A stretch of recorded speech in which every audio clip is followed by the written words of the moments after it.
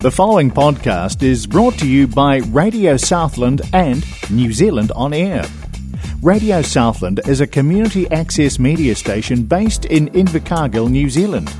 If you or your group would like to know more about how you can have a program on our station, please contact us. Visit our website, radiosouthland.org.nz, for our contact details.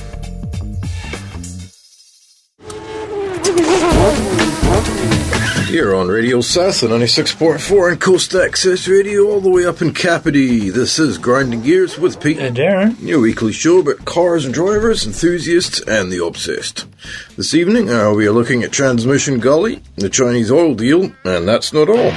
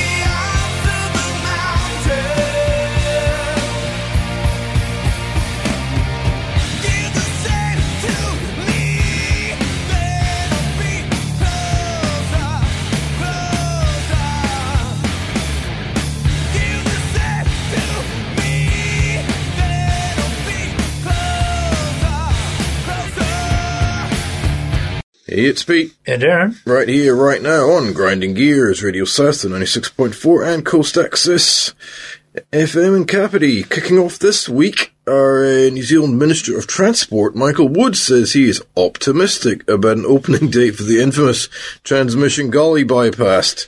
Will actually be announced soon. Yeah, he reckoned in a written response to many questions that he has been following this issue very closely, and along with other ministers, he has had regular discussions with officials. They have sent clear direction that all levers need to be used to get the road open as soon as possible, once the necessary safety and quality assurance standards met, though.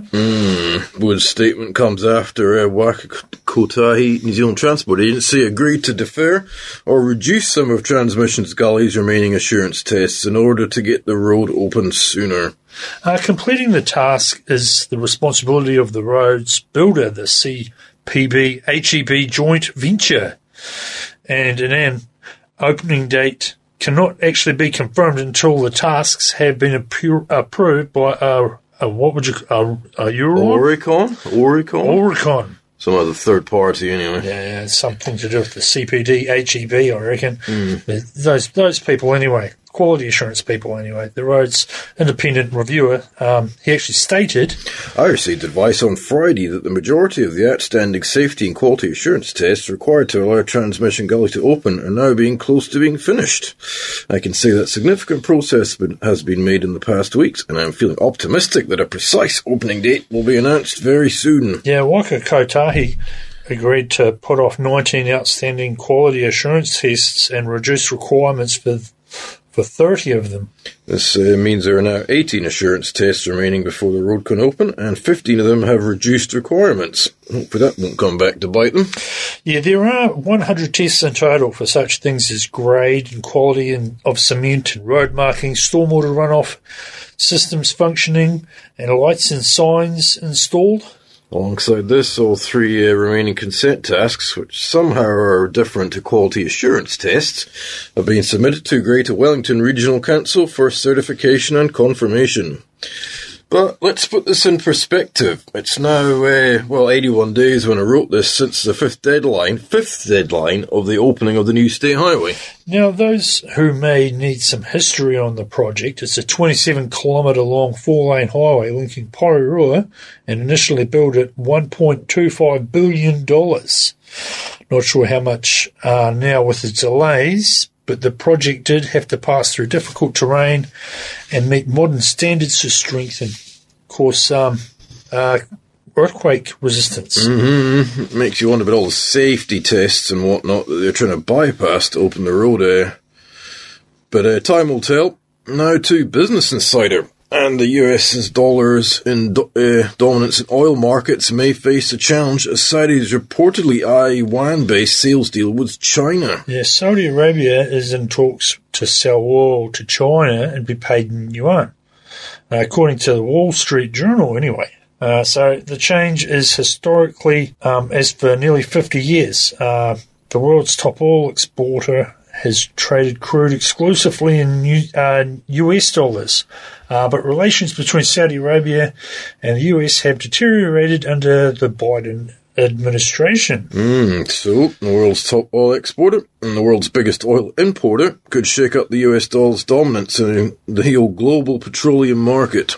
Saudi Arabia is currently in talks to sell oil to China and be paid in the yuan instead of the dollars, all according to the Wall Street Journal. Yeah, about 80% of global oil sales are done in dollars, and Saudi Arabia has conducted its deals exclusively in the greenback since 1974. So if a Saudi yuan deal were to be made, it would bolster China's currency at the expense of the dollar as Beijing looks to challenge US leadership in the financial markets. The likelihood of a potential deal between Saudi Arabia and China has picked up recently, according to the journal. The longtime Mideast ally has grown unhappy with the US due to the Biden administration's reluctance to do more in the Yemen civil war and to push to revive the Iran nuclear deal. Yeah. In 2022, Biden also promised to make Saudi Arabia a pariah, and that's not the what do you call it, the drummer type. It's actually to outcast them over the murder of a US journalist. And since becoming president, he has made it clear that he doesn't consider Saudi Arabia an ally, but rather as a partner. American way of putting things. And obviously an untrusted partner then, and what's more, Saudi Crown Prince Mohammed bin Salman reportedly rejected a request for a call with Biden to discuss Ukraine and boost oil production amid the West's sanctions against Russia. Meanwhile, China leaned on Saudi Arabia as its primary crude supplier last year, and economic relations between Saudi Arabia and the US have dwindled since the US has become less dependent on Saudi oil in recent years as domestic shale production boomed. Yeah, good luck with the environment after that, should America. And we all know how not great shale oil production is in the environment with all those reports last time of people's frickin' tap water going on fire. But it looks like the city of Los Angeles has bigger problems after a report of rich LA residents getting angry over high-end cars taking over already limited street parking. Yep, you heard that right. High-end cars are being parked and filled up entire blocks in one of LA's neighbourhoods.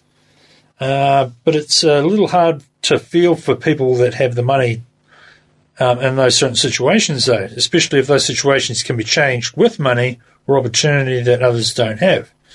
So when it's something like NBC Los Angeles reporting on one of LA's most expensive neighbourhoods complaining about high-end cars being parked on their streets, it just may seem a bit like a non-issue. Yeah. Silver Lake is actually one of the most exclusive and expensive neighbourhoods in LA. Depending on where you look, the median home price there ranges from $1.4 to $1.6 million US bucks. It's also been ranked as one of the most gentrified areas in this city. So it's safe to say that there are some well-off people living there. None of this excuses a local business making douchebag moves. NBC Los Angeles investigative eye team found out that one local high-end repair shop parks its customers' cars on the street for blocks around. So the team went to investigate after being tipped off by a local resident. Yeah, after receiving the resident's email, the I-team decided to watch his Silver Lake neighbourhood. Starting before dawn and under the cover of darkness, he spotted workers from High Tech Automotive, a shop that repairs high-end cars, starting to park customer cars. Fancy vehicles, street spots meant for residents, and as well as monopolising the meters on some blocks. Using hidden cameras, NBC's I team observed workers from high-tech automotive parking customers' Ferraris, Porsches, Maseratis, etc. on streets for miles around. The team's undercover cameras were also watching during street cleaning. I noticed that parking enforcement officers ticketed every car parked on the street in the cleaning zone, except for those fancy cars parked by high-tech automotive. Officers seemed to drive right by the Ferraris and the Porsches without even issuing any citations. Yeah, while the city warned high-tech automotive about the parking issue, something that is illegal under the city's municipal code, reports obtained by NBC LA show the city hasn't actually done anything about it for years. Nothing but formal orders to comply have gone out for over 20 years, with the most recent being in 2017, and nothing's been getting done about it. The shop's owner was contacted about the issue and gave the same excuse he's been giving the city since 2019. High-Tech's owner, Coco Bacalajan, Backajan, anyway, whatever, told I-Team that he knows it's illegal. He's apologised to the residents 1 million times, and apparently they're working on it. Yeah, High-Tech owner says he's looking for a nearby storage lot to put his customers' cars in while waiting to work on them. But Backajan told the city's attorney office the same thing in 2019. Now, when the city and the Department of Building and Safety were contacted about why no department has enforced parking issues with the shop, the typical bureaucratic answer was given: "We will ensure that this matter is resolved successfully." Yeah, okay. Yeah. Silver Lake isn't the only neighbourhood that's having this problem, though. Neighbourhoods across the city have reported the same thing. LA City Attorney Mike Furrer promised to crack down, but it really appears as if nothing will be done about this issue. Kind of strange that one would think in a neighbourhood like that, issues would be solved as soon as someone complained. But maybe rich people complaining about other rich people cancel each other out. Song break now, but BRB with a vibrating Hyundai of all things.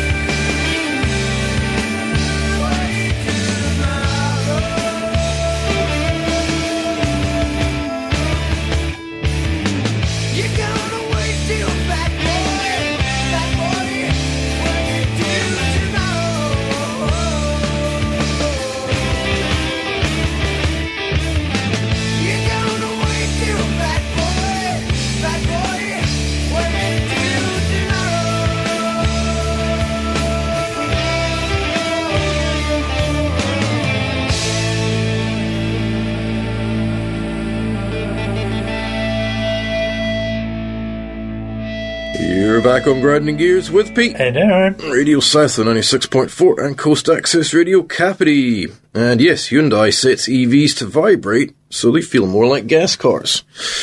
Not content with pumping in artificial engine noises, Hyundai now wants to make EVs vibrate them like them too. Yeah, if you're fed up with people complaining about the lack of noise in electric cars, then we've got some bad news for you. It's, those very same people who laminated EVs as they don't sound right could soon be able to argue that they don't feel right either. That's because Hyundai wants to make its EVs vibrate. The new paper filed with the US Patent and Trademark Office, or the UPSTO, is to be believed Korean manufacturers Kia and Hyundai could soon make their electric vehicles vibrate to simulate the sensations you feel when you're behind the wheel of an internal combustion car. I wonder what that'll do to the range. Yeah, I wonder. According to the filing, instead of using speakers to pump in a manufactured engine note, Hyundai and Kia could one day add virtual vibration that would change depending on your speed. In many EVs, an artificial engine note is piped through internal speakers, or, in Porsche's case, an electronic whooshing noise can be heard inside the cabin as you speed up or slow down. The note changes in pitch or in some cases changes in volume. So to make driving an EV feel a little less artificial, Hyundai and Kia want to develop varying vibrations that would be felt by the car's passengers as they travel.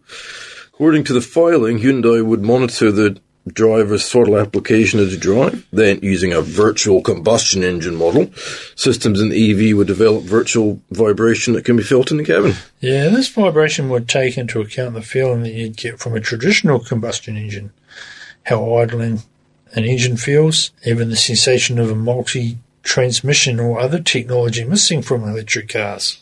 Yeah, Hyundai and Kia said they're pursuing this all new buzzing technology as for pretty much for drivers who enjoy driving. May wish they had a bit more buzz from their cars. And they even added that some road users have even become bored if they can't feel the pulsing heart of their car as they drive around town. Yeah, in the filing with the USPTO, Hyundai and Kia said an electric vehicle with a characteristic that aims for high performance is designed to offer harsh and trembling effects, not just soft feelings as such. They hope that this new vibration setting could cut out any soft feelings and make motorists quake in their boots instead. Well, it's an interesting idea, and one I'd definitely be eager to see if it makes a difference to the feel of actually driving an EV compared to a petrol car, as they say. Yeah. What do you listeners think? Let us know on Facebook. Just search Grinding Gears on the thing. Yeah, righto. And now it's Tesla time. And Elon Musk says Tesla made an idiotic decision to halt Model X production in 2020 when the vehicle was still in demand. Yeah, Elon Musk said last Wednesday that Tesla was idiotic to pause production of the older version of the Model X in 2020 when it was still in demand. The CEO's comment came in response to a Twitter user who claimed to, in a post, as you do on Twitter, that some Tesla customers have waited more than a year for the Model X and haven't received any frickin' updates from the company. Yeah, Musk tweeted, "We've dropped the ball badly regarding the new Model X production ramp, and still haven't fully recovered. It was idiotic to stop production of the old X in December 2020 when there was still plenty of demand." In a later tweet, Musk reckoned the Model X was an extremely difficult vehicle to make and was the most complex passenger car ever. And these are all speech bubbles too, so that's his words. Yeah. Adding that apparently the limiting factor was the interior trim. I think it'd be those gull-wing doors or something. Oh, you never know. Tesla started delivering updated versions of the Model X in October after months of delays, which attributed to supply chain problems and challenges in increasing production. The Model X was actually unveiled to the public in 2015 at a company facility in Fremont, California. Musk had previously described developing the Model X as the most difficult car in the world to build. He also said he wasn't sure if anyone should have made the vehicle. This is according to Insider Report in 2015. Part of the reason the Model X features automatic Falcon wing doors and a panoramic windshield and air filtration system with a bioweapon defense mode and top performance. Musk stated at the launch event in 2015, also according to the Insider magazine. It stops you getting COVID. But anyway, just so well we didn't order one, eh? Maybe you watched too much of the Back to the Future DeLorean in the 80s. But on that great Scott moment, we are going back to the present. So, remember, don't be a dick, make it quick.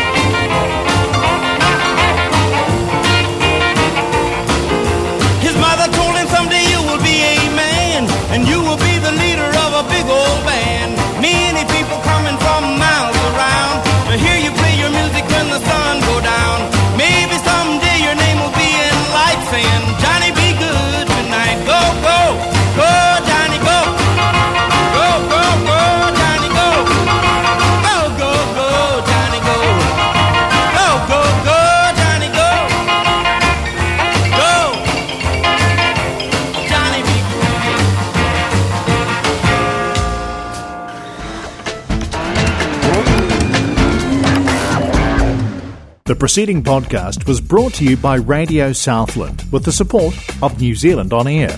Their funding of accessmedia.nz makes these podcasts available. To find similar programs by other stations involved, go online to accessmedia.nz.